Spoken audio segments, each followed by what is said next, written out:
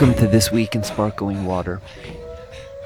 My name is Joachim Eriksson, and I'm the host of This Week in Sparkling Water, and I'm really struggling to do this episode, but I think it's really important that I do it, because a lot of things are bothering me, and I think it'd be good if I just talked myself through why I feel like this.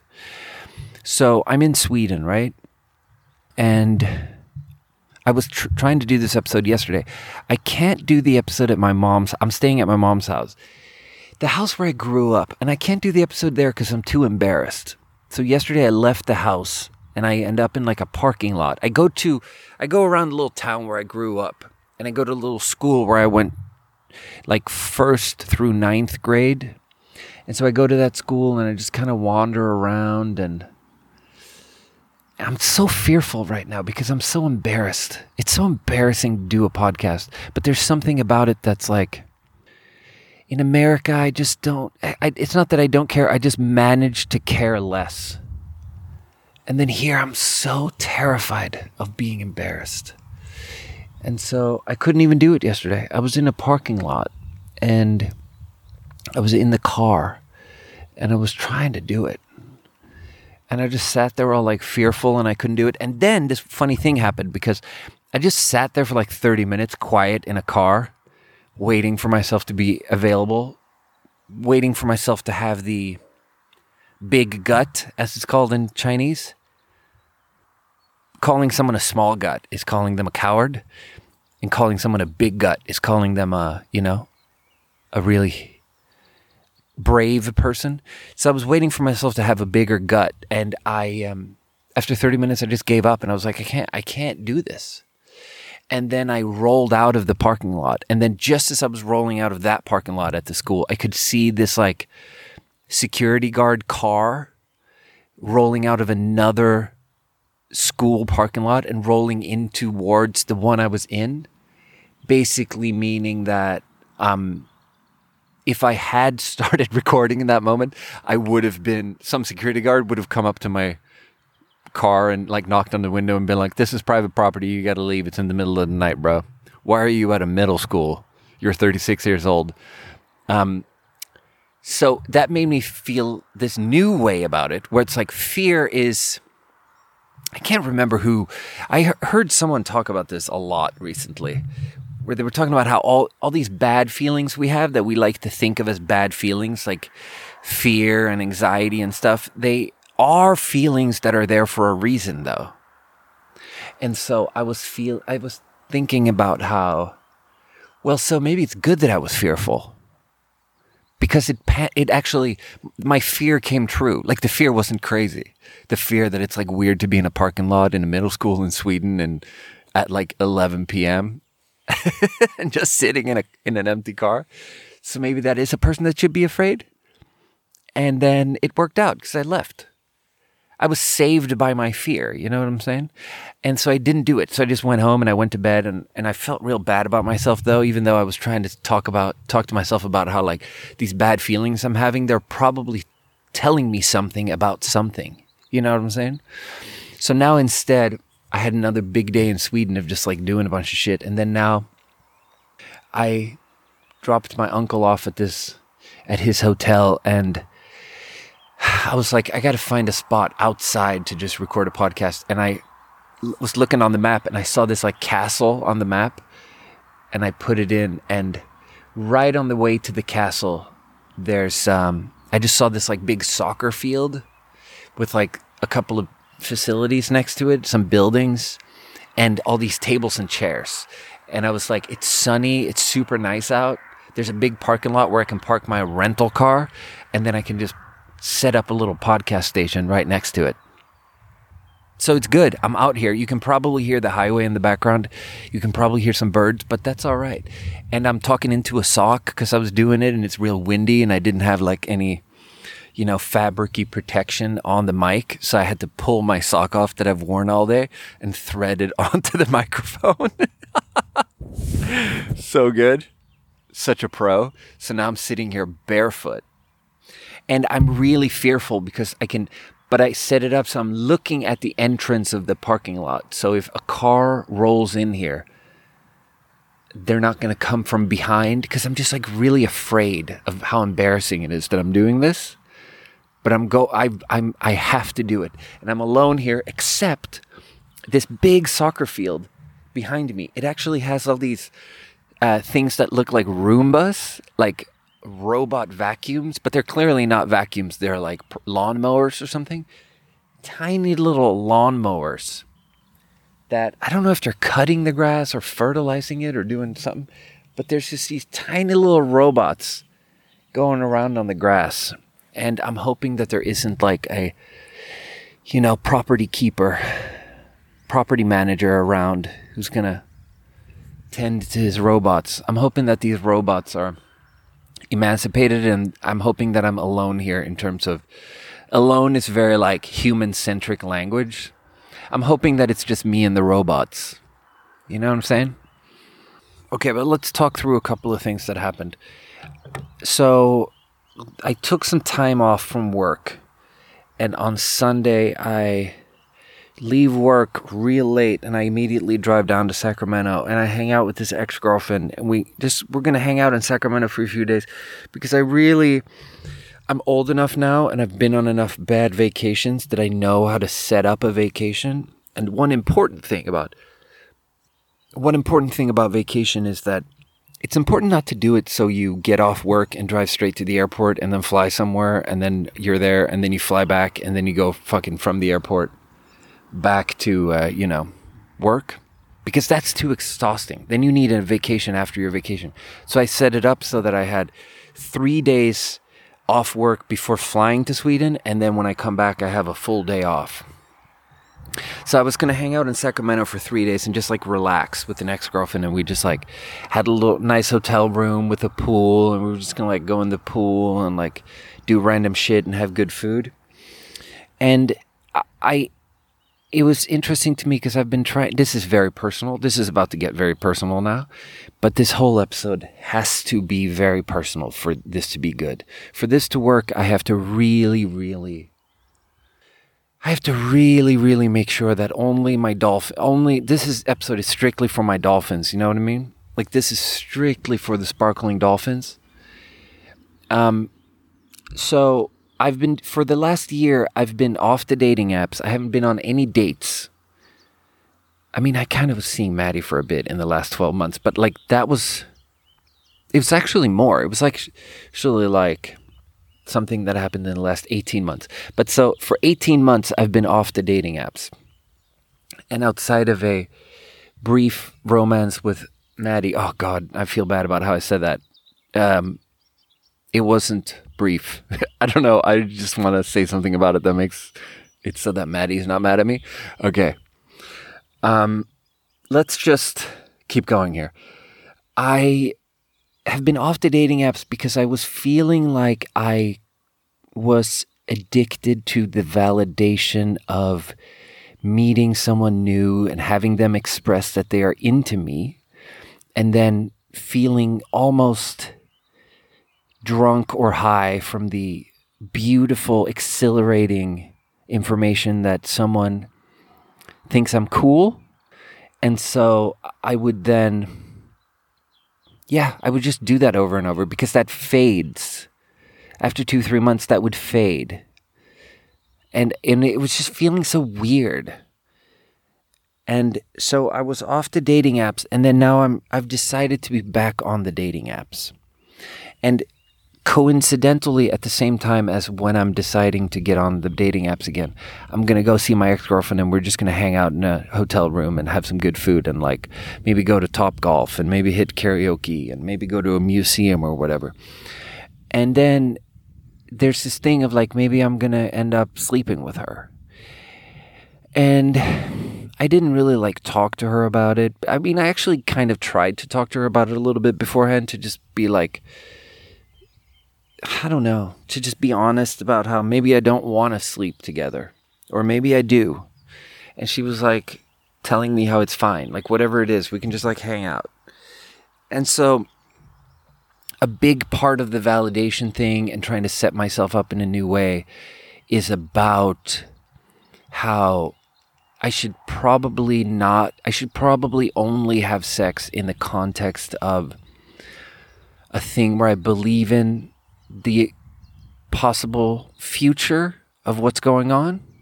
Like, it's probably like the addiction thing makes it so that I'm dishonest with myself there. And I think one of the solution is like really complicated. It's so like becoming sober from alcohol is so much easier because it's like you can just not do it and you'll be fine. But then there are these addictions where when you're addicted to food or sex or like, you know, the internet, where you can't not do it. You just have to figure out a healthy relationship to it. And that's actually a million trillion times more complicated. Like I wish for myself that my only addiction was just stuff that you cannot do. But having a love addiction where you're addicted to the validation of other people, it's so much more complicated, and you have to figure out a way to do it in a healthy way. And that has many, many parts. And one of the parts is probably that casual sex is just bad. Because I don't actually do casual sex. I do it like, I make it seem really intense to the other person, but I'm really just revving them up to be like, to suck as much validation as possible out of the experience. Yeah. And honestly, I'll just tell you guys, I kind of haven't had sex for like a year. And it's like, that's never happened to me before. And it's like a reset. I needed to like reset. And it needed to become something, I needed to give it value again.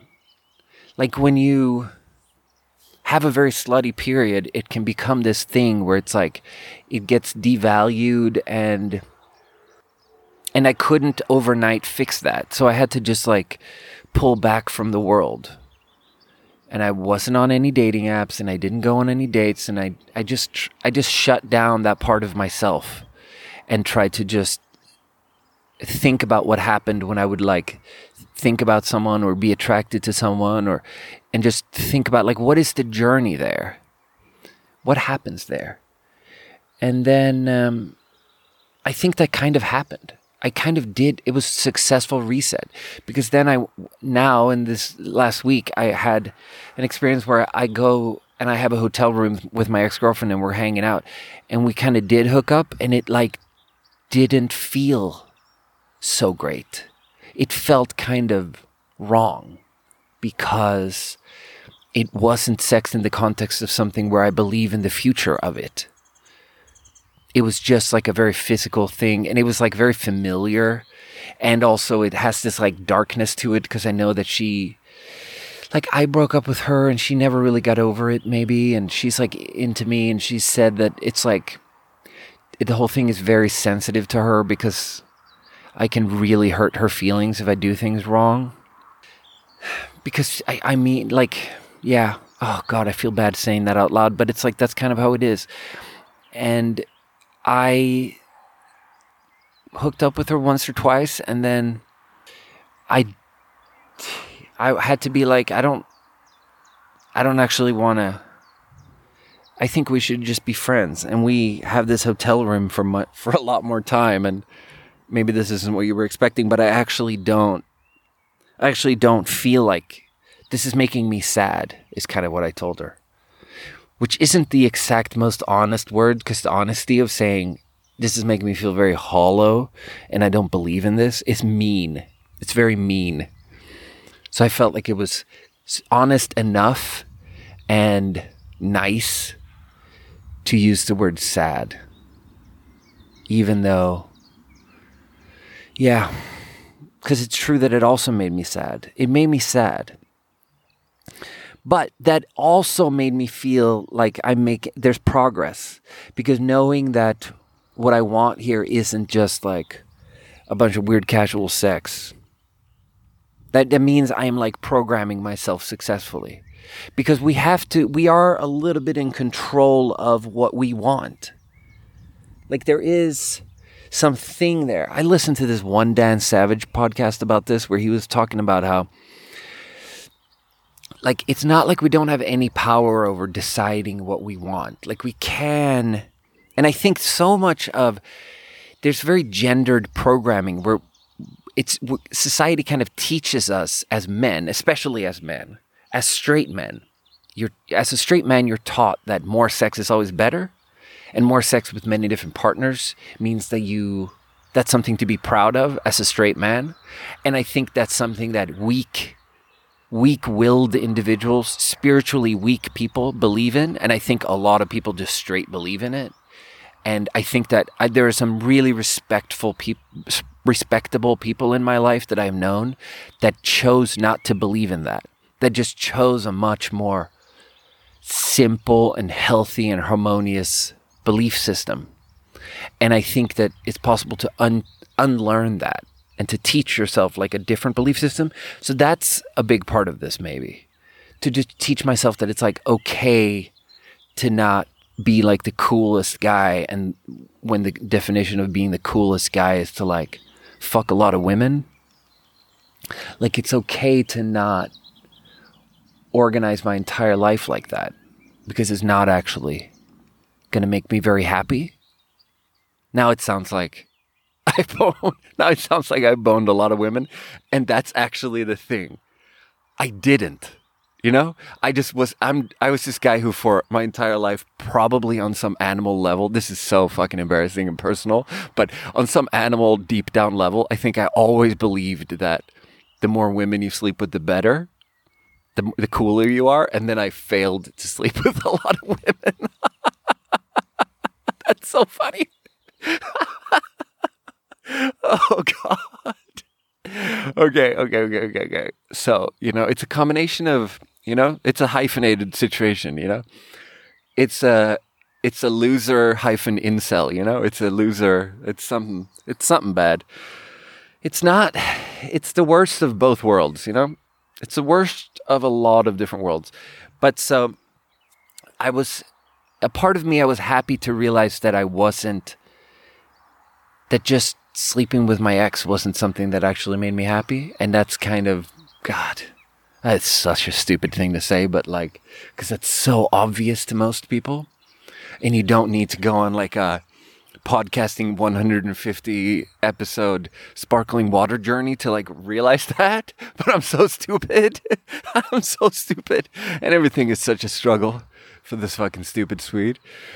Yeah. Anyway, so I'm on the dating apps, and I decided to be on Bumble because it seems like the slowest one, and it seems like the one where men are kind of bullied and tortured, and it's like only women, you can match with people, but once you've matched, the woman has to send the first message. That's the gimmick of Bumble. And then since I got on there, I realized that that's only true insofar as the free version, because you can pay $4 to send a message to a woman, And that is so funny because that's so expensive.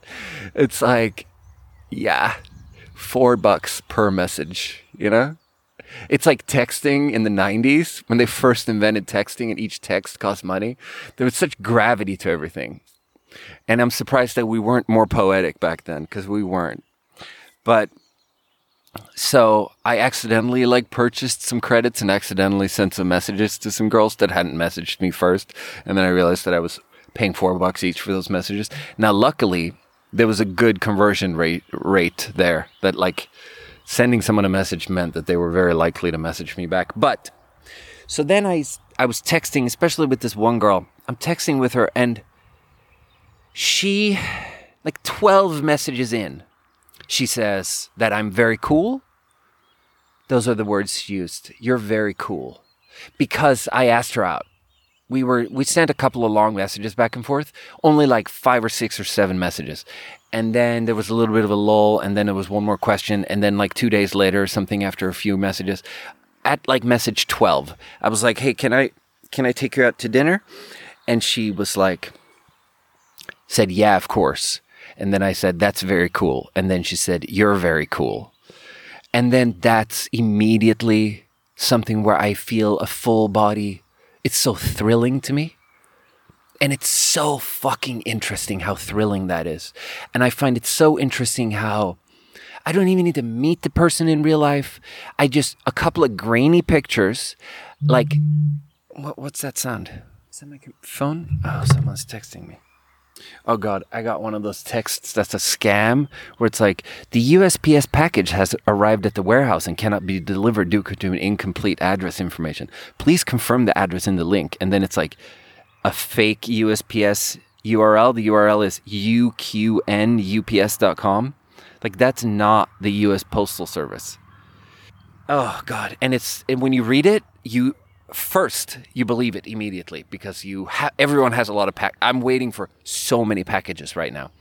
I hate waiting for package. I hate the waiting period after placing an Amazon order and then picking it up. But one loophole there is that if you place a bunch of big orders right before you go on a trip, then when you come back, when you're on the trip, you're not thinking about the packages. But then when you come back, it's like this time skip of like, 5 minutes ago when I was in America and I placed this order, I hadn't gotten them yet. Now I've gotten them. Anyway, what was I saying? Yeah. I was saying how this girl told me, you're very cool. And then I immediately, like, I don't need to know very much about the girl. And I already feel this feeling that's so strong of, like, it's numbing. It numbs all my pain. This feeling that someone might be into me, it numbs all my pain, and it's very much like Vicodin or a Sani bar. It's very drug-like, and it's very numbing. It's not actually, it's a mix. It's both numbing and thrilling and makes me happy. And I was in pain about some things. Like, I have this very good friend who I'm kind of fighting with. And then I found out that he had been back to town for the first time in a long time. And he like didn't hit me up and I didn't see him. And he like really, even though I told him that I really wanted to see him and all this stuff. And he just fully like rejected. It really hurt my feelings, man. It really hurt my feelings. And that happened like the same day. That happened a day on a Tuesday or something. And then that same Tuesday, this girl told me that she thought I was cool. And I was in so much pain before she said that. And then when she said that, everything changed. And then pain was numbed of being rejected by this friend I've had for like 20 years that I care about so much. There's music behind me. I think that there's a house party on the other side of those trees. I don't know. If this episode at any point suddenly ends, that's just because someone walked in on me and that's it, you know? You'll just know that that's how it ended. I'm not going to record like an outro later. But so, yeah, I immediately, when that happened, when she said that, I think you're cool, I immediately took a screenshot of it and sent it to my buddy Sam, because I want my buddy Sam to be an accountability buddy for me and my addiction issues. And it's so hard because an accountability buddy, basically like an AA sponsor for love addiction, it's so much more complicated than AA. There's no book that we believe in, and it's so hard for a third party to understand what's going on between two people in a relationship. And it's so hard for, like, the reason it doesn't really work to have your buddy help you in the online dating life is because the only thing that really matters is, how do you feel when you are in the room with them? And do you feel like you like them?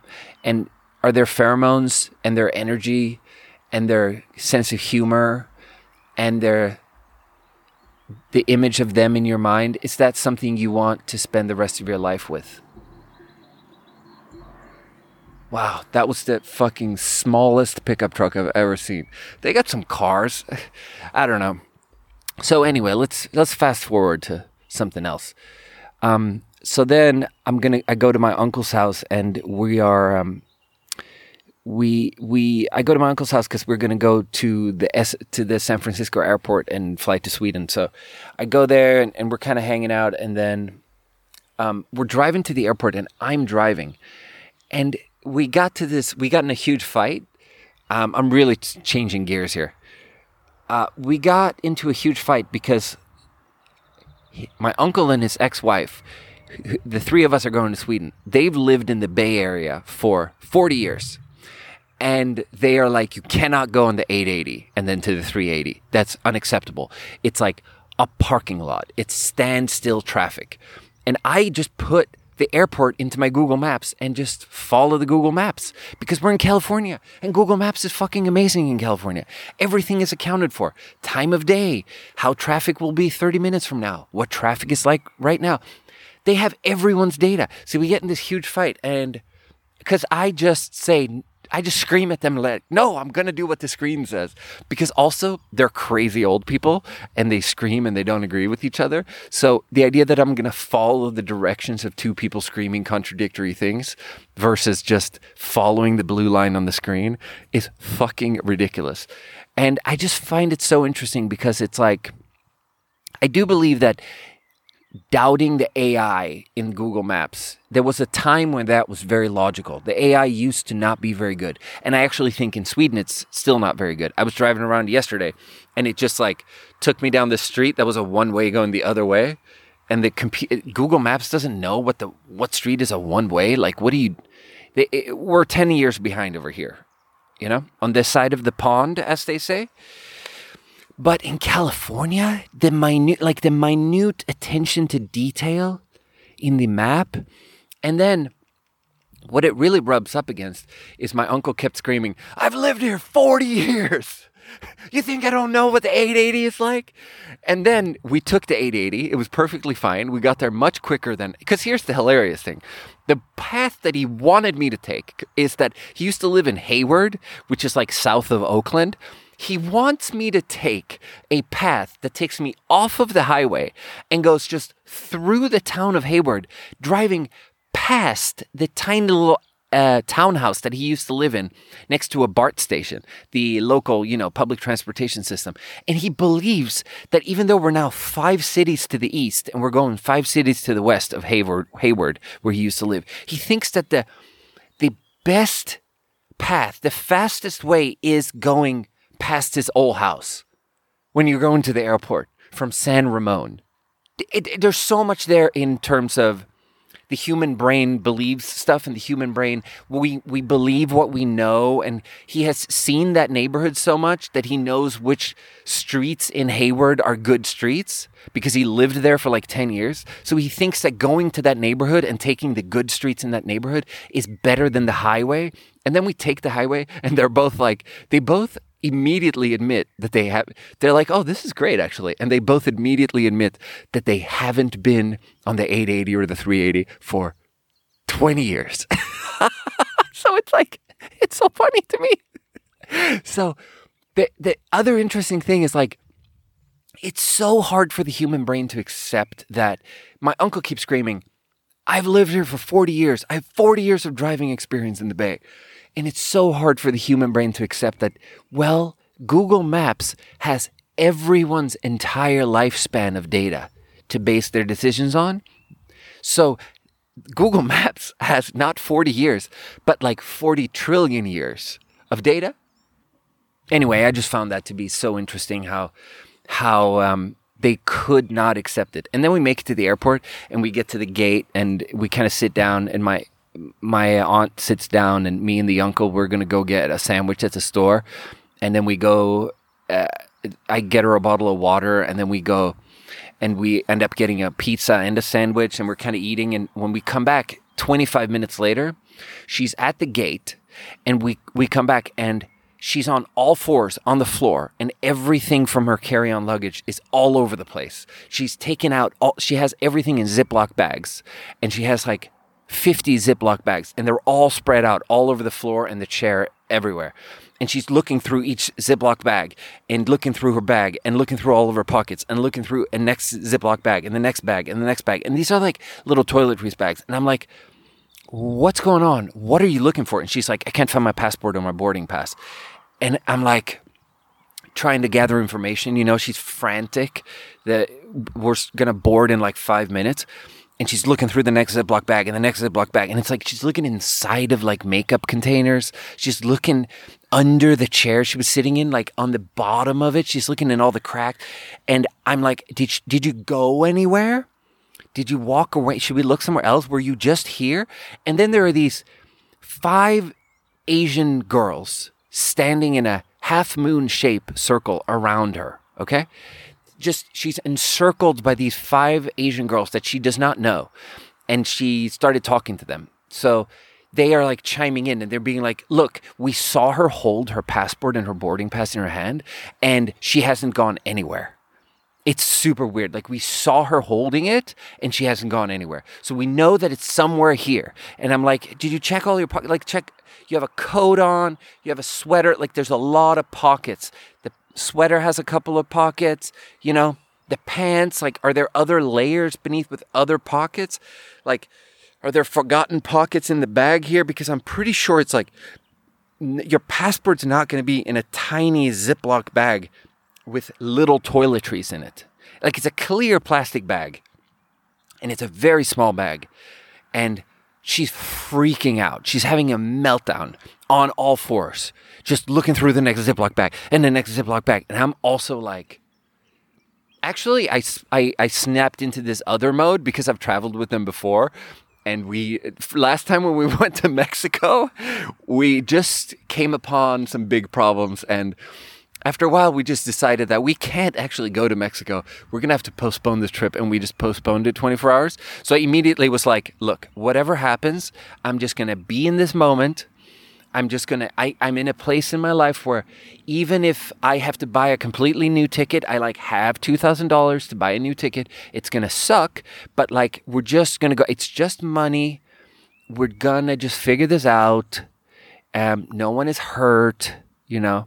We're going to just find or not find the passport. Whatever happens is okay. And I'm trying not to panic. And I'm doing a pretty good job with myself not panicking. She's panicking. And then the 5 girls that are looking at her, it's like one of them says to the other one, they're all holding their passports in their hands. And then one of them points to the other one and goes, why do you have 2 passports? And she was holding 2 passports in her hand. And she's like, what? And she opens it up and it's my aunt's passport. So what had happened is that my aunt put the passport on the seat next to her and then she spilled water on everything. And the Asian girl just like reacted and was like, oh my God, there's water everywhere.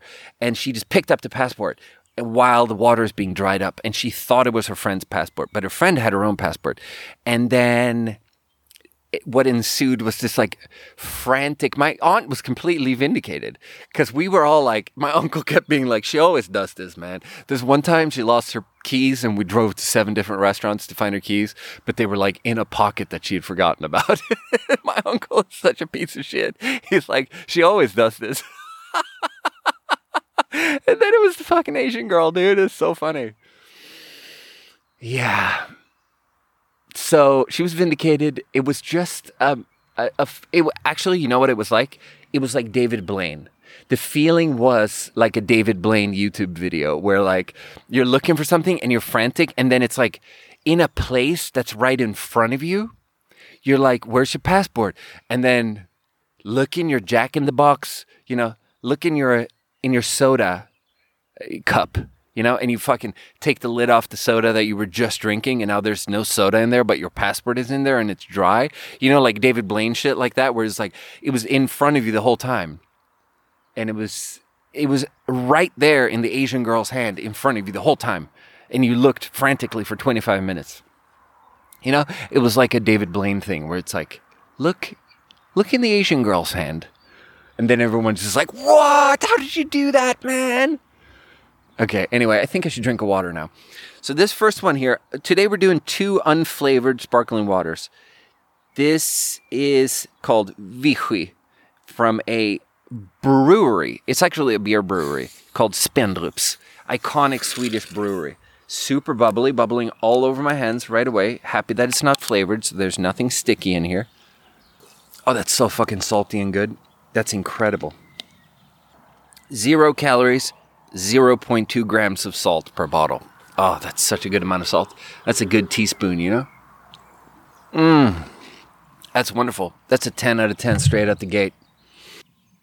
Anyway, then we made it to Sweden, and I rented a car, and I was feeling very sensitive about it. I was feeling really silly renting a car. I was feeling like maybe it's a waste of money because it's like $900, and maybe I don't even need it because I'm just going to be at my mom's house and hang out with my mom the way I always do it.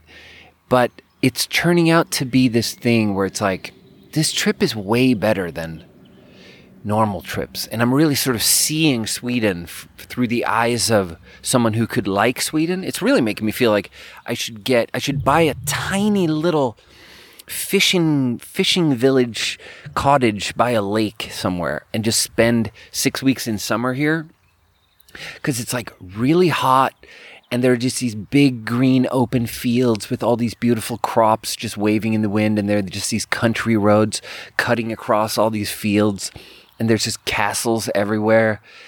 Anyway, what I was saying about Sam being my accountability buddy is like, I think it doesn't work, because the reason it doesn't work is because your friend, when you tell your friend about your relationship, you can only really verbalize the bad stuff. Only the bad things are a story where you're like, yeah, he doesn't pick up after himself. He has this flaw.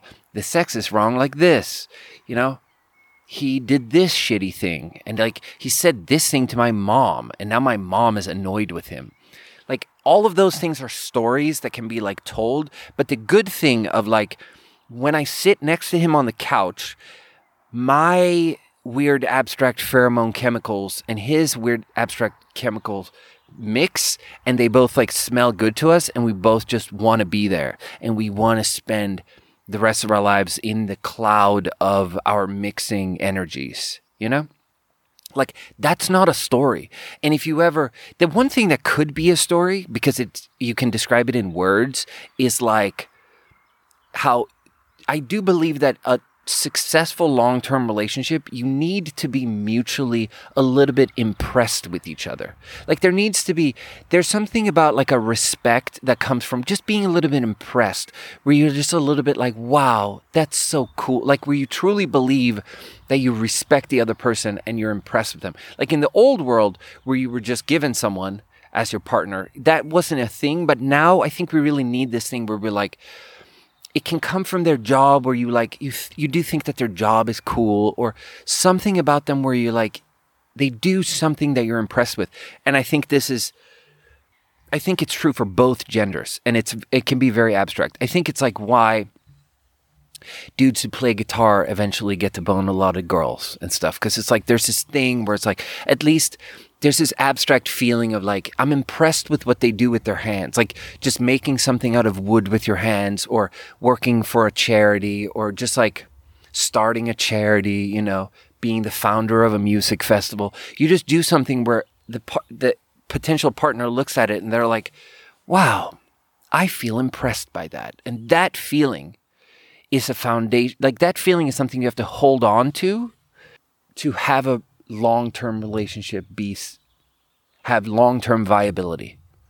You just have to be impressed with their energy and their unique thing, or just something. And like, if you ever try to explain that to your friend, that's the one part of the pros and the cons in a relationship. All the cons are stories, but the only pro that you can explain as a story is how you're impressed with your partner. And it's really fucking annoying to listen to someone talk about why they're impressed with some girl they just met. Like, I met this girl and, you know, she works, you know, she's an accountant for Nike. You know, wow. She was in this play, you know? I saw her on stage, and it's like, dude, you don't want to, if you're the friend, you don't want to hear that. But what you want to hear is a list of all the problems, you know? And that's such an unfortunate thing that we've set it up like that. Or like that's what friendships are like. That friendships only, like if it's a close enough friend and you love the person enough, you can, when they have met someone and they're falling in love and they're ranting about how much they love the person, you can, it's horrible to listen to, but if you're a good enough person and it's a close enough friend, you can just sit there with the beautiful feeling of knowing that they are on a path becoming happier, and you can be happy for them. It's like, fine, that's true. But that doesn't make it an interesting story. Like, don't try to tell me that it's interesting to hear someone fucking brag about their partner. It's fundamentally flawed. And because to be able to make a decision of like, is this a person that I should pursue or not, you have to look at the pros and the cons. And because any third party can only look at the cons, because only they can be transmitted, really the decision has to just be in yourself to know, should I be pursuing this person? So there is this person that I was talking to and she said I was very cool. And then I immediately felt, oh, this is funny. Because now I'm thinking about the possibility that what if I meet her and she finds out that I have a podcast and she listens to this episode? And honestly, couldn't care less. It's like, I'm afraid of so many things, but that's not I'm terrified of a car rolling into this parking lot that I'm in right now. Or like, it's actually just a really beautiful spot where it's like, there's these big waving fields in every direction and the sun is coming down. There's a sunset and the sunlight is really yellow and beautiful. And there are these like very iconic painted red wooden little huts. And it's just like, it's a beautiful, and there's a forest, there's forestry, or there's just like trees all over. And a couple of robots tending to the grass. I might go over there and take one of those robots and put it in the trunk of my car and drive off when this episode is done, because I want to know what's going on with that thing. And then I might set it free. I might bring it to the edge of the woods and just put it down and be like, you go, little robot. You go, little soccer slave. Don't be a slave. Slave no more. Robot Unchained. iRobot meets Django Unchained. Yeah. Okay. I immediately lost interest in my own story there. But so I rented this car in Sweden and I'm driving around and it's turning out to be a really wonderful thing where I'm just like, I'm a terrible driver. It's a very different vehicle. I'm used to these big American trucks. Actually, let's talk about the smallness of Swedish stuff. Swedes are so tall and they're all very pretty. Tristan, when I was going to Sweden, Tristan told me this thing where she was like, yeah, my brother went to Sweden and he told me everyone was really, really tall and really, really smart and it was very annoying.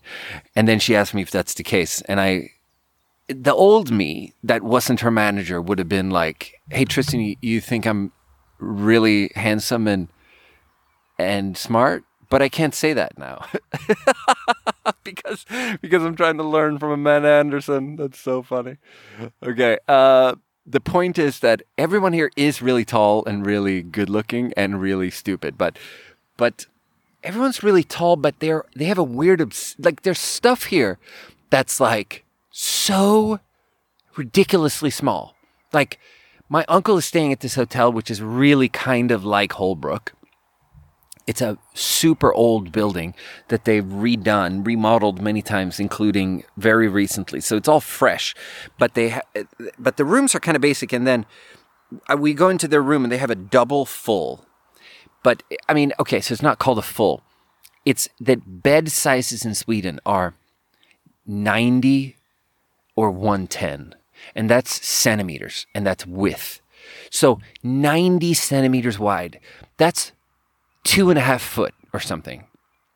So you have these giant people sleeping on these beds that are 2.5 foot wide, which is so funny to me because in America, even poor people, and I mean people who are like, when I say even poor people have queen-sized beds, it's like that makes it sound like poor people in America have it so much better than rich people in Sweden.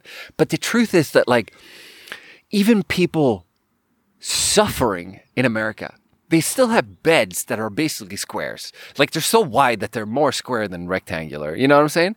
And then in Sweden, you have these giant people staying in expensive, nice hotel rooms. And the beds in the hotel rooms are 90 beds. They're 90 centimeters wide. And like, I went into my uncle's hotel room and I just look at the beds and it's like, I'm seeing hotel stuff with such fresh eyes.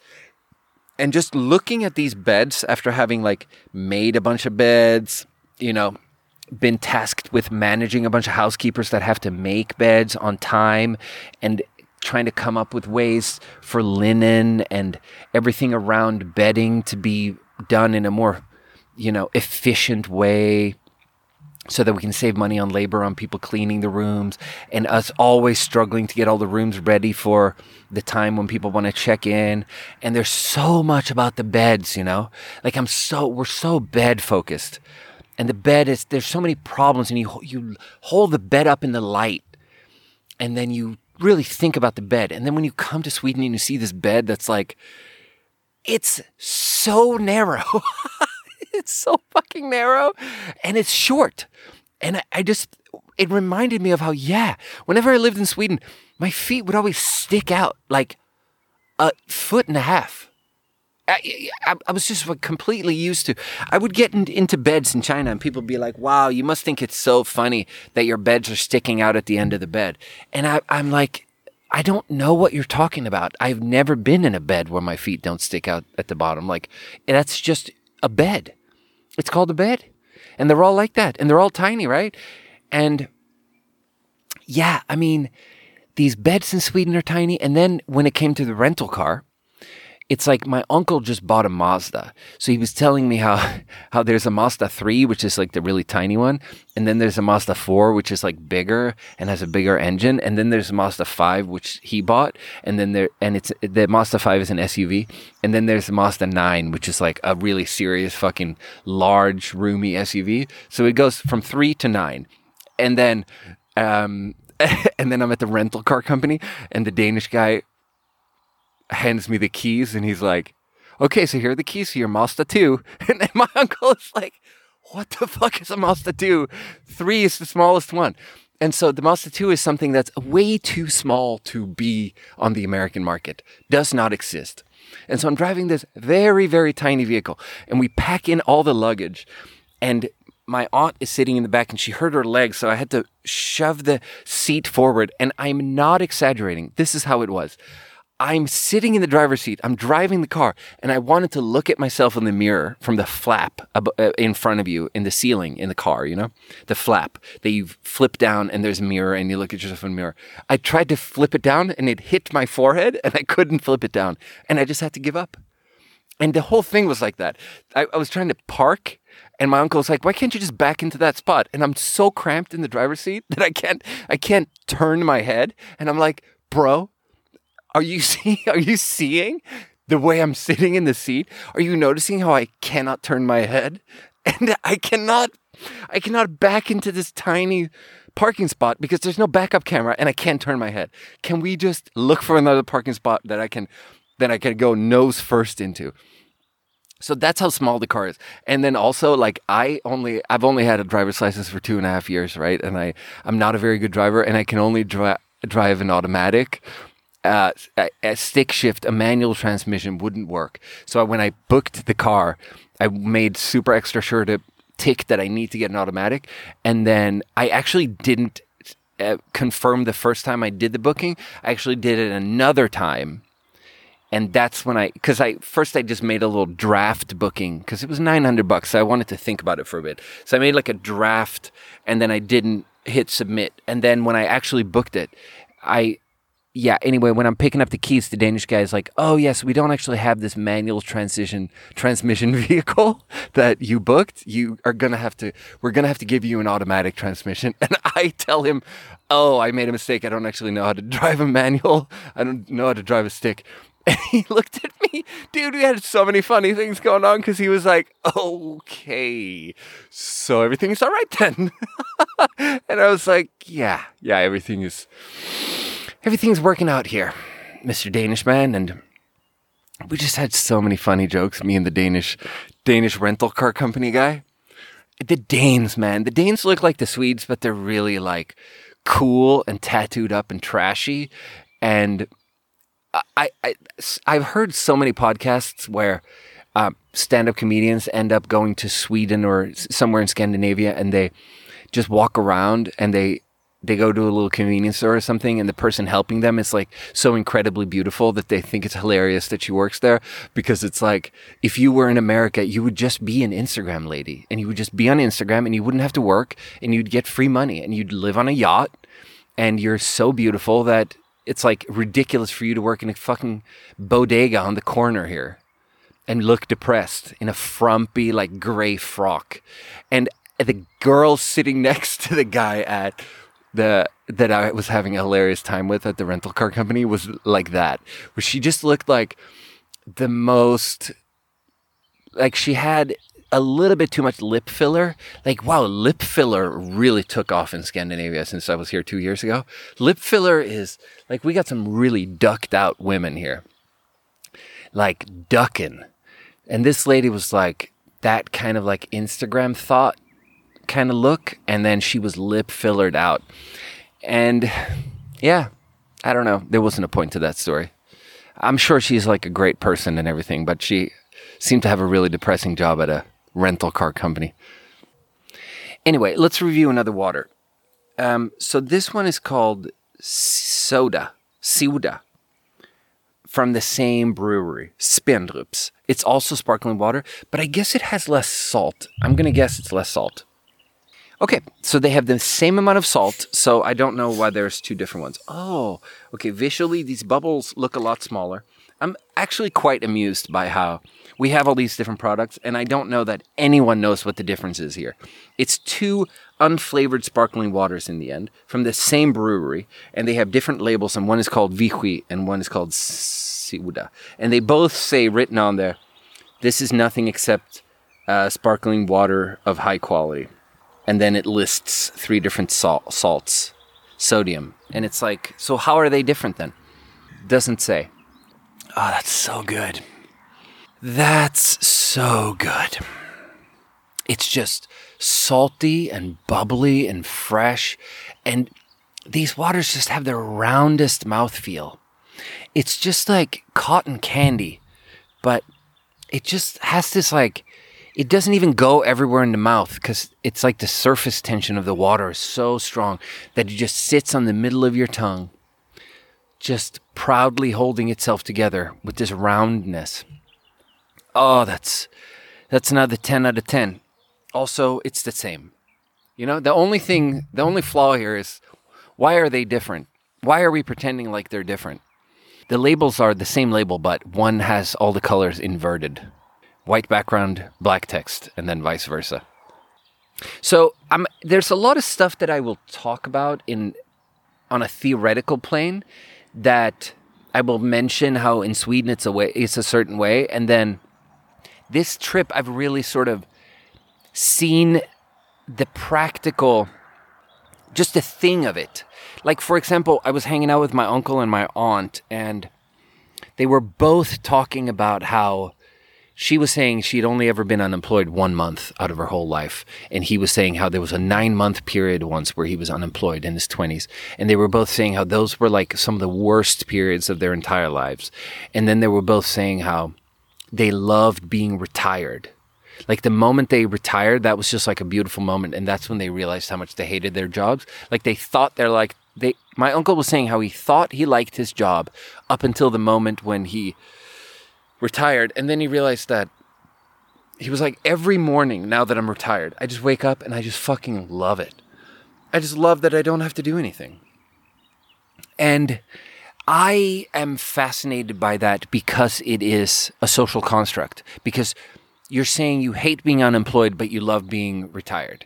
And it's very, very in survey science or happiness science and everything. It's a well-documented difference that, like, people are really unhappy when they can't find a job and they just don't work because it's very shameful. And then the moment you're retired, it's like the construct of it is different and you're just allowed to do it. And then I didn't even say it. I was sort of talking about that. And then my aunt brought up this other thing that is the other thing, which is like, it's that. And it's also that now you're in a situation where it's everyone else. Like you can't be an individual unteaching yourself a big construct. It takes a group. The whole group has to unlearn the construct for things to work. which I think is a very important lesson that like we have to remember when we talk about all these different things about gender and stuff. It's like not enough to just be on your own gender journey, which is probably the real... Okay, I'm going to bring up Jacob Bradley now. I was having a conversation with Jacob Bradley, and I was talking about how I find it really fucking annoying, the they, them pronouns and stuff, because it puts so much of your own personal journey on the people around you. And it's like that, I just feel like that misses the point. Like, I agree that gender is extremely constrictive and that it's a bad thing and that we should all just like exist outside of gender and that we should be allowed to be whoever we are, and that men being asked to be men are victims of something just as much as how women are victims of the patriarchy. Like, men are victims of so much there because it's so horrible to be asked to be a man. It's fucking awful. Like, I fucking hate performing gender the way I do now. I'm very uncomfortable in my own skin. I really experience, like, gender dysphoria or something. It's like something I really live with, I think.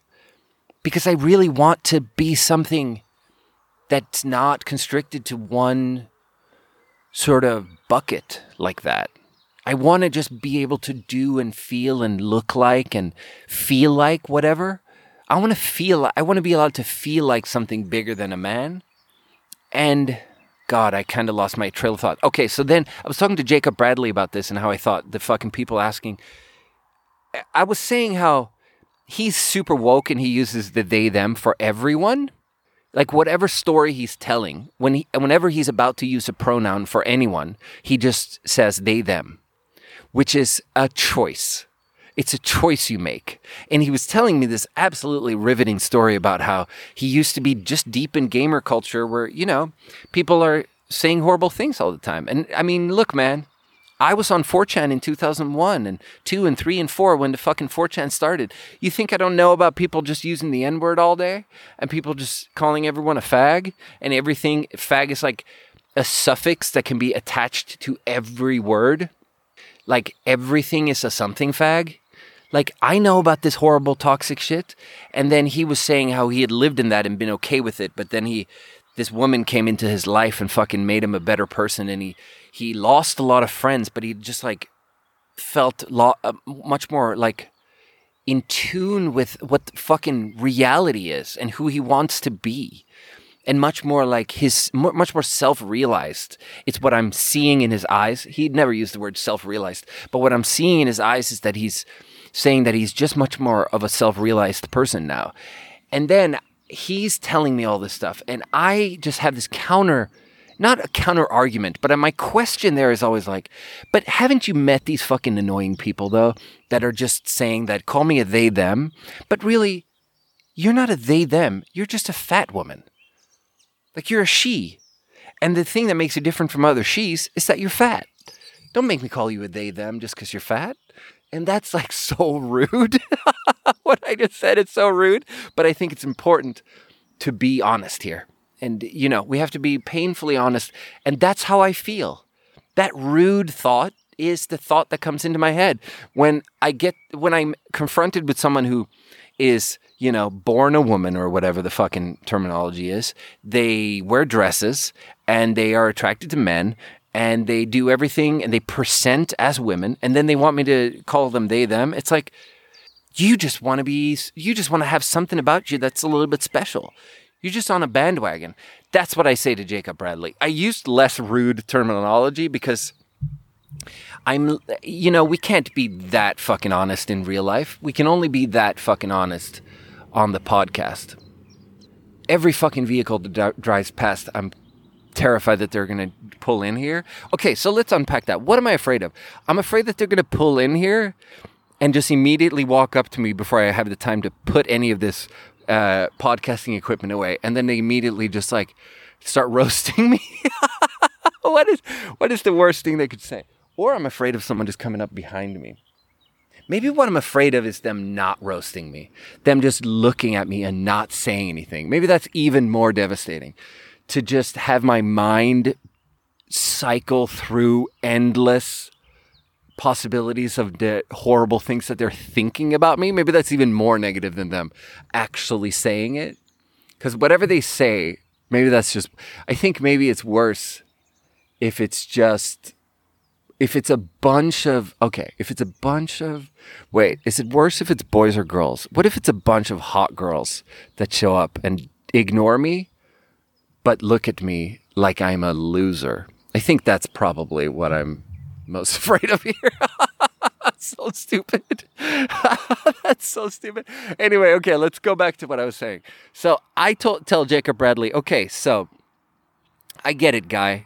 I get it, buddy guy. You're woke, I'm woke, we're woken, we're trying to make a better world here. But haven't you met some of these bandwagon stupid people, though, that are just saying you have to call them they just because they want to be unique or something?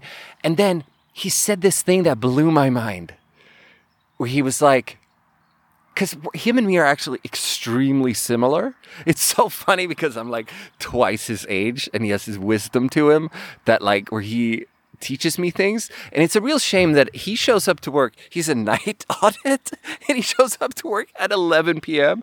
So it's like, as much as he has a wisdom to him, he's also clearly insane, because that's an insane person. That's such an insane person thing to do. Jacob, you know I love you. I'm calling you insane. It's not derogatory. So it's a shame that he shows up at 11 when I've been there since 1 p.m. and I've had like a busy day of doing shit, and he shows up at 11, and then I have to do like 45 minutes of paperwork, and then he has just woken up and he like kind of wants to chill and have coffee and like hang out with me. And it's such a shame that at that point I'm so tired, and it's such a shame that that there's a asynchronicity, that there's just like a weird two ships passing in the night. We're just on opposite everything, you know? I wish he would fucking stay up for 2 days and stay until 1 p.m.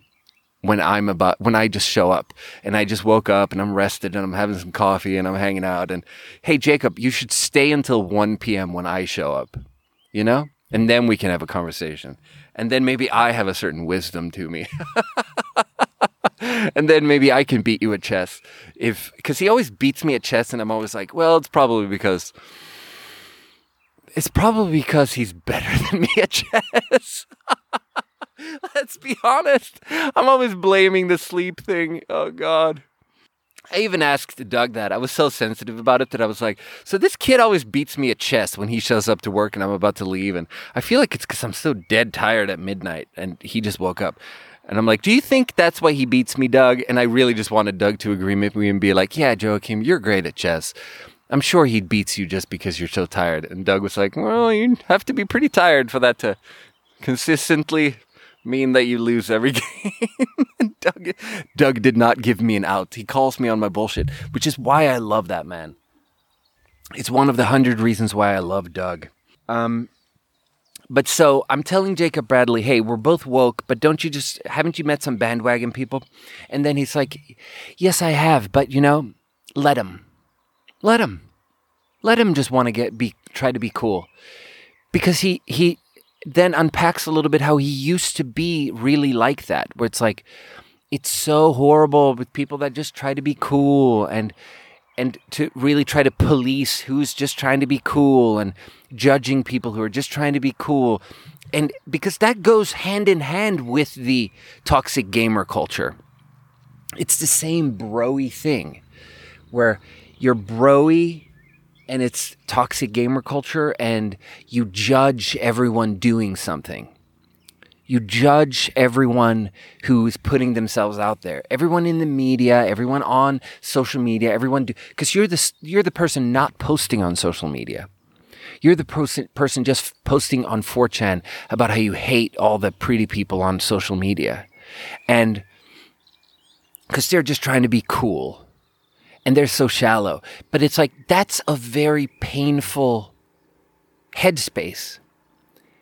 Being angry with all these people who are trying to be cool.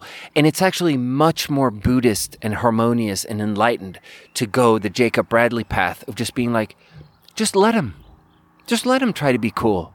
Maybe they're like small people who just want to, and he didn't even say it in this like arrogant way of like judging them as if they're worse just because they're trying to be cool. But it's like, just for yourself, give up. Just let go. Just let go. Just unball your fist, you know? Like your fist is so tight and you're so angry with everyone for trying to be cool. Just open your hand, you know? Just relax your fingers and uncoil your fingers and just have like an open hand and just like be calm in yourself for you, you know? Like it reminded me of this AA sponsor I used to have in Seattle Greg, who would always like talk about how he did all this stuff for other people because he did it for himself. Because, you know, it's something I always talk about because I took that from him. Because it's like, we have realized that being good to people around us makes us feel good. And it's one of the few things we can do that has absolutely no negative side effects. It's just good for yourself and for others. And it's going to, like, a path of service towards, little sparkling water burp. A path of service towards fellow man is like the only thing we can do as alcoholics and as addicts that will just not come back to, that will not boomerang around and smack us in the face. It's the only thing we can do for ourselves, which is harmless. Everything else has a harm, you know? Try going on a dating app. There's a lot of harm, you know? Try doing any of these other things to numb your pain. Service for your fellow man is something that will numb your pain, and it will not harm anything.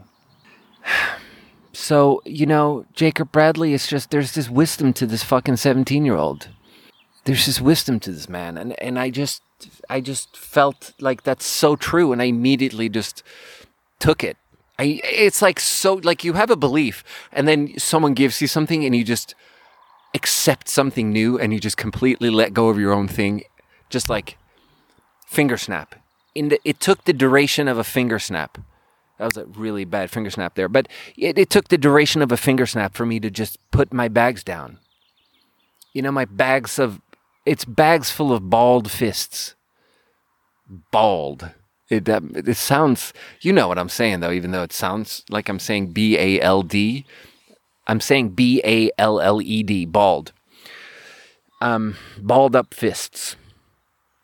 I just put it down and it's like, yeah. I really spent a lot of time resenting those women with a weight problem that asked me to call them they. Because I was like, there's nothing they about you. You're just overweight. And all of that felt bad. It felt bad to feel like that about them. It wasn't good for me. Look, I'm looking at all these cars driving past. They're all so small. These cars are so small. There's so many things here that are so small. And the people are so big. Anyway, there's a real wisdom to this Jacob Bradley character. And I really hope to be his friend. You know, I hope to be his friend. And then I'm here in Sweden. And what I was going to say is, I got sidetracked, is that my uncle and my aunt, they were saying first how they hated being unemployed, but they loved being retired. And then the other thing, which is also about the construct. Yeah, that's how I started talking about this, because all of these things are about the gender construct or different constructs. So another construct is the construct of feeling guilty about not working versus summer vacation time in Sweden. So it's not enough to be one person and to negotiate with your employer so that you get 6 weeks of vacation per year, which is, first of all, unheard of in America. Like, no one gets 6 weeks of vacation. In Sweden, I think 6 weeks is like the mandatory minimum. Once you have a full-time job, your boss has to give you 6 weeks of paid vacation.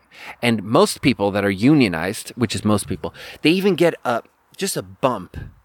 They just get paid time off, and then they get a little bit of extra money, and it's called vacation money. Because you're going to go on vacation. You're going to spend more money. You're going to spend more money than when you're in the office all day, so we're going to pay you a little bit more when you're on PTO. And then, but the thing is, the thing that's different is that everyone, like summertime, I'm really living, I've talked about this on the podcast theoretically before, and now I'm really like inside of it, where it's like for like 3 months in Sweden in summer, the whole country is shut down.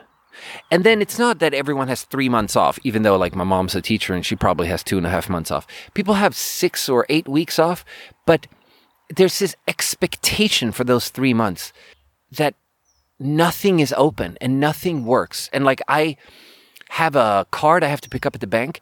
The bank is open 2 days a week, and it's open from 10 a.m. to 1 p.m. Do you understand how?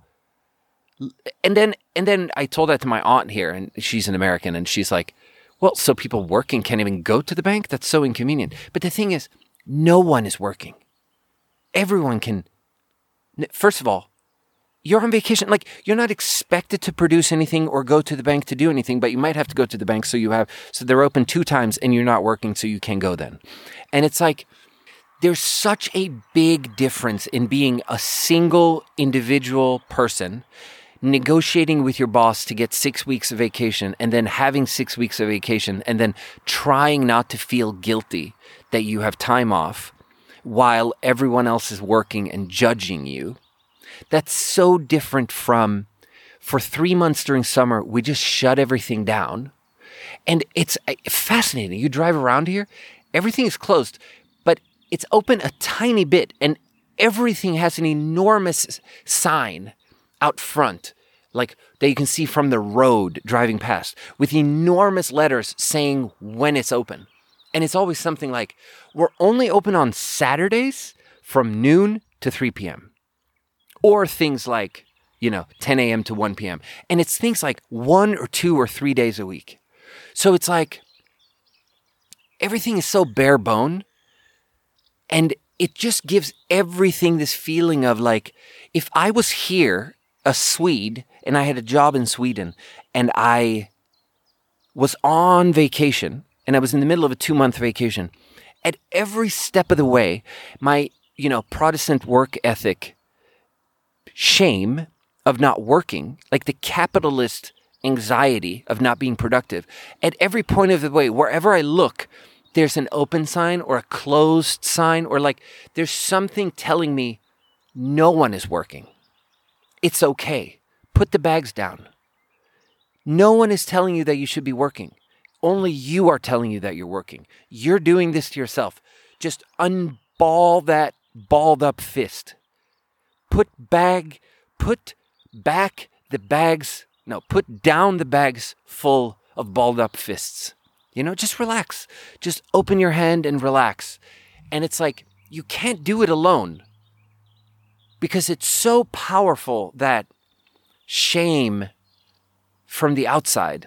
Now, things are not perfect in Sweden. And this morning, I woke up at like 9 a.m. And no, like 9:30 a.m. And I took a shower, and I was leaving the house at like 10 a.m. And all of these numbers, I think that's super reasonable of a time to get your day started.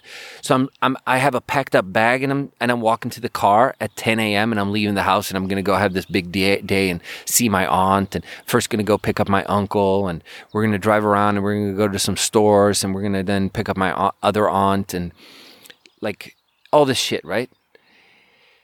Yeah, there's a Swedish aunt that there's a lot of different aunts. The point is that like I was going to have this big day, and then at 10 a.m., my stepdad, love him to death. He is such a good guy. I don't have a very close relationship with him because my mom met him when I had moved from Sweden, and I've never lived in Sweden when him and my mom were together. So I've never like spent more than like, I show up for a week and a half, and I'm mostly focused on my mom because she misses me so much. And so he's in the background, and I never get a ton of quality time with him.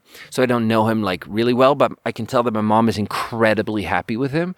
And I care about that so much. And it's so beautiful that they found each other. Love him to death. But he did this thing to me this morning where he was like, I can't remember. Oh, the phrasing of it was just something like, "Jaså, du är vaken nu?" Which is just like, oh, look who's up. because he is the kind of dad character that wakes up at 6 a.m. And then like when you wake up at 9 a.m., the first thing he does is like telling you about all these things he's already done and how you've missed the entire day and shaming you into like sleep shame, you know, which is like the same type of shame as vacation shame. Being like, oh, okay, so you're on vacation, huh? Yeah. And then shaming someone for being on vacation.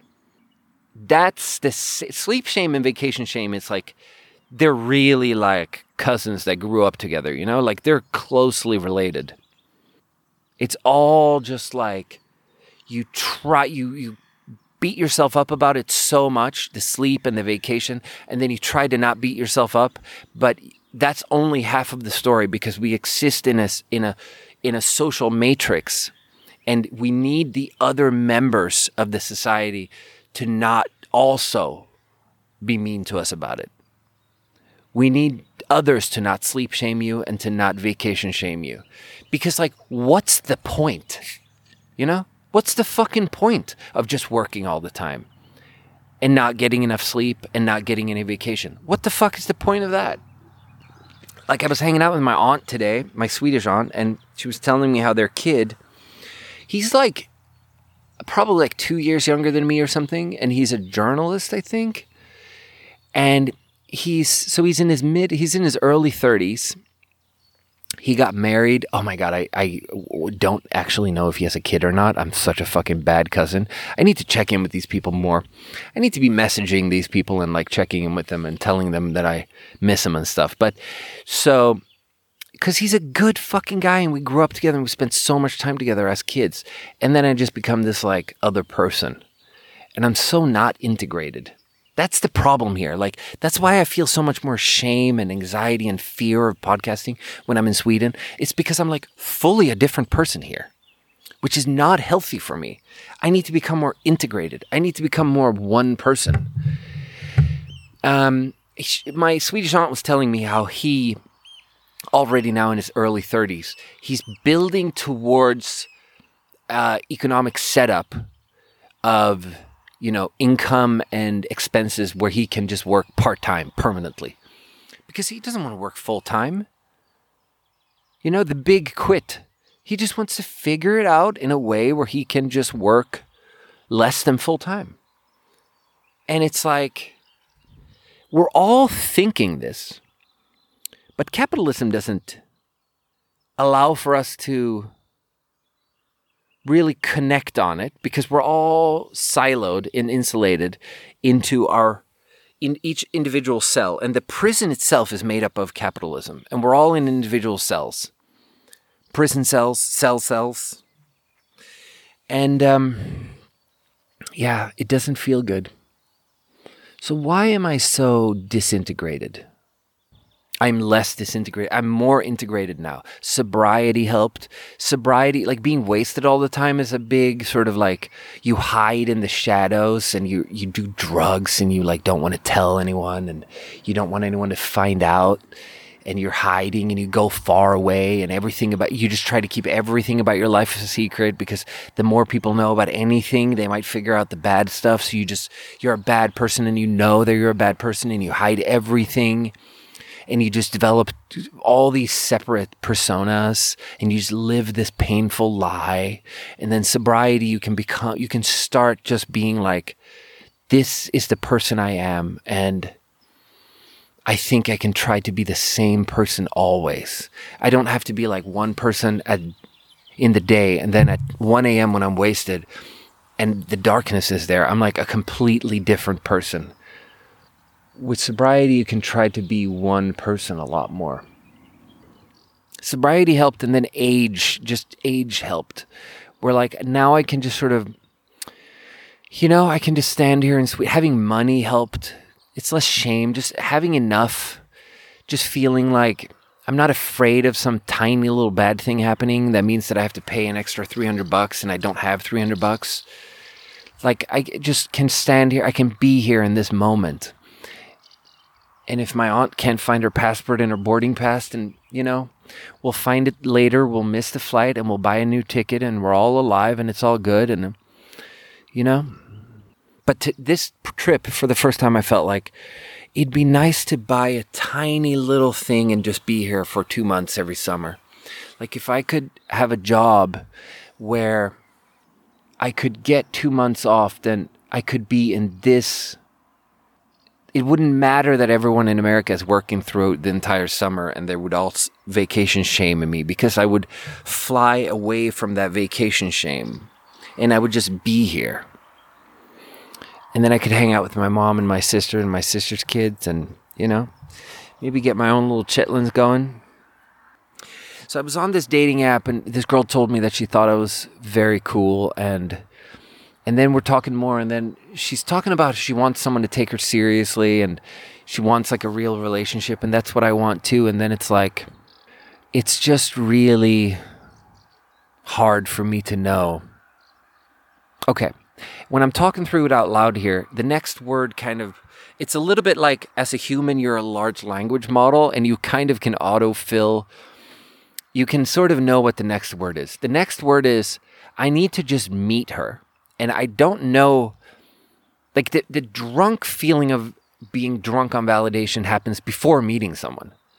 Sometimes I don't even have to meet them. I just felt the entire like drunken feeling of validation runs its entire course, and I get bored of the validation I get from them before even meeting them, is how quick the cycle can be sometimes. And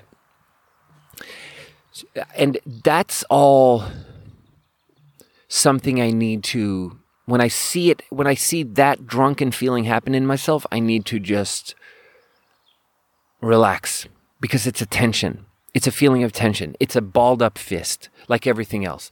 Put the bags down. The bags are filled with balled up fists. Just relax. This wave, this rush of like ecstasy, numbness, numbing the pain, thrilling feelings of ecstasy come over me, and I need to just relax and not lean into that so much. And then after that, it's like I need to just meet the person and I need to just feel, do I want to, like, it's really about shit like, it's really about, a relationship is mostly conversation. It's really like, is it really fun to have conversations with this person? And then that's what you should go for. Kind of everything else is secondary, Just sitting with this person feel like a fun podcast episode that I want to listen to for the rest of my life. Like that's really weirdly enough, like that's the main question of like, am I enjoying the back and forth here? And like every multi-year relationship I've had that I really enjoyed, I was like impressed with them and I wanted to hear what they had to say about the next thing. And that made it like a really good, enjoyable podcast episode. And then everything else of like money and sex and stuff, like I think I can always figure that out with kind of anyone, because I know how to do it. I know how to make money. And then it's interesting, should I not have sex with, like, should I go on a few dates and decide if I feel like this has the potential to be a podcast episode that I want to be in for the rest of my life, the back and forth? And then if I don't feel that, should I not sleep with the person? That's probably the right answer. It's tough though. Because, I'm really interested in that sort of intersection of the brain and the other body parts. Anyway, maybe that's an episode. I mean, I actually think I feel pretty good.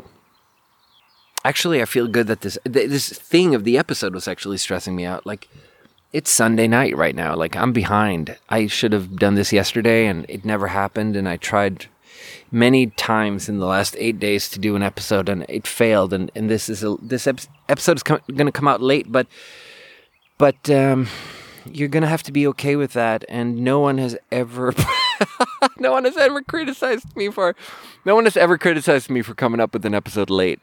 It's like a fully internal thing. I'm going to get back in this fucking world's smallest Mazda. It's so funny because it's like very fast and very small, and it uses almost no gasoline. And also, what I realized, not immediately, but after driving from Copenhagen to my mom's house, which is like 70 kilometers or something, I look at the odometer and I realize that the car only has 80 kilometers on it. It's a brand new car that they gave me that no one has ever driven. Like when it is delivered, it has 10 kilometers on the odometer because it's, they have to test drive it, I think. I think they have to calibrate some shit and drive a little bit. And so I'm going to get back in this car that I'm getting quite dirty. I'm getting this rental car. They gave me a brand new vehicle that I'm getting quite dirty, and it has Danish plates, and people keep honking at me because I'm used to driving a big vehicle, so I don't know the shape of the vehicle very well. So I keep driving in the middle of the road, I think, because everything there's a lot of dirt roads around here. That's like a lot of dirt roads that are, that don't have lines. Everything is so neat and clean and civilized here. And what's also another thing that's making me feel bad, and that's making the whole finding someone to date very difficult, is like, it's very, very hard for me to compare myself to my sister. People usually do that because they feel pressure from their parents, so they're happy when their siblings are ahead of them, so that it takes pressure off from their parents. But I don't have any pressure from my parents. I only have pressure from myself to get a perfect life going. And my sister, just in her early 20s, first of all, she's not some loser who only had one boyfriend. When she was a teenager, she had all kinds of boyfriends. She was like dating a black guy, like an African guy for a while, in a time in the 90s when that was spicy. And I remember my grandmother saying a bunch of racist shit about the fact that she had a black boyfriend. And then she just in her early 20s just met this guy. He's a great guy. And they just like are very similar age, everything. And they just like work hard and chill hard and stay together for a long time. And they do shit where they had this idea that let's just backpack around Australia for a year. So they, 3-4 years into their relationship, in their mid or late 20s or something, they just go to Australia for a year, buy a cheap car, just drive around and work at like banana plantations. And the car breaks down and there's snakes everywhere and it's like a year of adventure. And it's not just that you get adventuring out of the way because it's fun to do adventuring before you do home life. It's also like, imagine how good that is for preparing you for starting a family together. And I've talked about this in terms of my ex-wife too. Like my ex-wife and me, we had this wonderful, rich relationship where like the conversation was incredible and she was so pretty and there was so many good things about it. She was so smart and she had a PhD in this like incredibly nerdy Chinese art history stuff that I was so fascinated with. And she showed me so many beautiful Chinese art pieces and she taught me so much about Chinese art and there was so much beauty to it. And then we did that for like a few years. And then as soon as we moved to America and she was in grad school, life got a little bit hard and the relationship immediately deteriorated because it was a podcast episode that was good in the abstract. And as soon as reality happened and it was like, well, what are you like under stress? And what are both of you like under stress at the same time? And how are you going to interact with each other then? And the relationship quickly fell apart, And I'm so impressed with my sisters intuitively. I think she probably didn't even plan any of it out, but it's like, she just intuited that it's probably good in a relationship if you're going to subconsciously she decided and understood that if you're going to start a family together, it's probably good to do weird, wacky, intense, stressful shit together, like being stuck in a fucking typhoon in Australia in a weird old Jeep that breaks down and it's super stressful and you get in all these stressful, dirty situations where you have to like deal with each other's bodies when they're not clean and do all this stuff that starting a family and having kids includes, Like I'm so impressed with her ability to, and then she spent like, they were together for like 7, 8, 9 years or something before they decided to have kids. And then they have these kids now, and the kids are so wonderful, and they have such a great relationship, and he's such a great guy, and he's like a software engineer at a gaming company, and I'm so impressed with them. They're such beautiful, wonderful people. And they've made so many good decisions. And it's so hard for me to be 36 years old and be like, okay, should I take her blueprint and find someone and then spend 8 years making sure that that's someone I want to start a family with? Like, I don't have that kind of time, you know? So it really makes me feel very bad about myself, and it makes me feel like it's too late, and like I can't do this, and I will never have anything good. And, you know, it makes me feel all these bad things that aren't perfectly reasonable. Because really, you know, I just have to live my life, and I did a bunch of stuff, you know? I did a bunch of stuff, and most of it I regret, but, you know? My aunt was actually talking today about, my Swedish aunt, about how she became a trained nurse and then a specialized nurse, and then she became like management in the healthcare industry, and then she worked at a hospital and was like the boss of this big team, and now she's like, you know, in her late 50s, probably early 60s, probably late 50s, and she was saying how she's admitted out loud that it's like, look, if I had to live it all again, I wouldn't have done anything like that. The healthcare industry is like a very unhappy place to be in. It's way too intense. It's way too stressful. It's not a good time. And if she could do it all over again, she wouldn't have gone anywhere close to that. And like, that's how I feel, where I'm like, there's pretty much no part of, like I had so many opportunities to just, you know, to do something that would have been a good foundation. Instead, I spent 15 years trying to write a novel. You know, I spent 15 years trying to write a novel, and the novel is really good, and that doesn't matter. No one gives a shit that the novel is really good. But, you know, the harmonious Buddhist choice is to just unball your balled up fist. You know? Unboil your boiled up fist. Just put your bags down. Just have an open hand in front of you and just relax.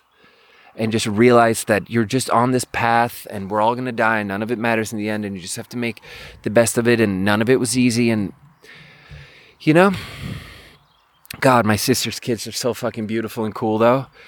And they, like, you know, they sort their garbage into so many different types, and they have such a small climate carbon footprint, and they just live this like incredibly philosophically aware life of beauty, and like none of it can be, you know, my fucking American QAnon aunt is here, and she's just like making fun of all these windmills and stuff, and she's just like thinks that it's a scam, and it's just like, but it's not though, you know? People are so fucking reasonable in Sweden.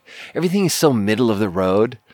Just a thing of like how my QAnon aunt keeps telling everyone about the pandemic and the vaccines and how everything is just a scam, how they're just trying to control us. And all the Swedes just have this like, first of all, they don't get riled up being confronted with a QAnon person.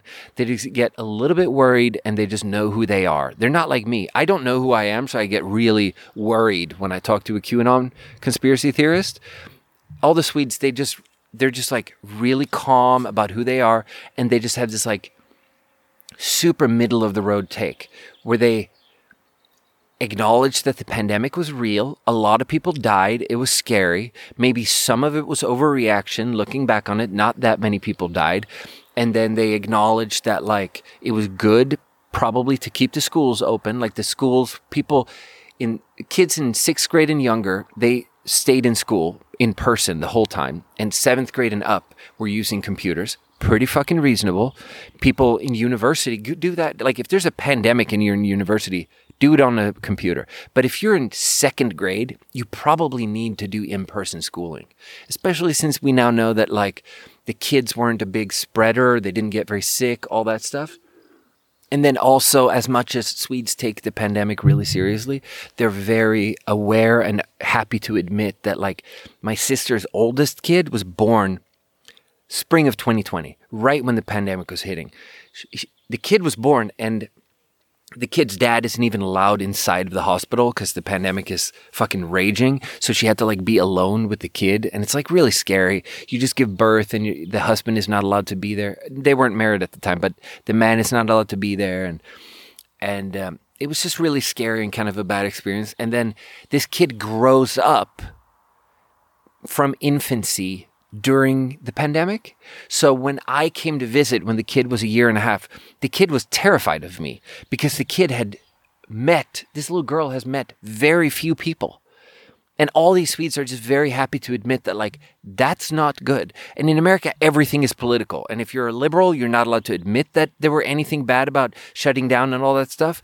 And if you're a Republican, you have to, like, obsessively describe how, well, the masks, they make you fucking inhale your own carbon monoxide. And they make you fucking...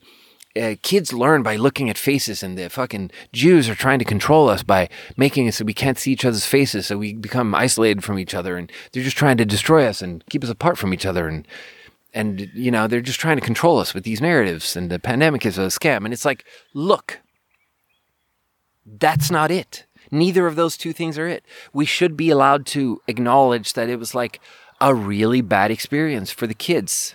And that the kids... Okay, never mind. This episode is over now. Most of what I said there at the end, I should sort of fade it out because it was just like... The last 2 minutes have just been me like angrily rambling in a way that you don't really want to listen to. So it'd be funny if I just faded it out into silence. But I'm not going to do that because it's too much audio editing, and I'm on vacation right now. But, you know, here's the thing, guys. I love you. Thank you for listening. And I especially thank you for your patience with... being okay that this episode is going to come out on a Sunday instead of on a Saturday. Thank you for listening. I love you.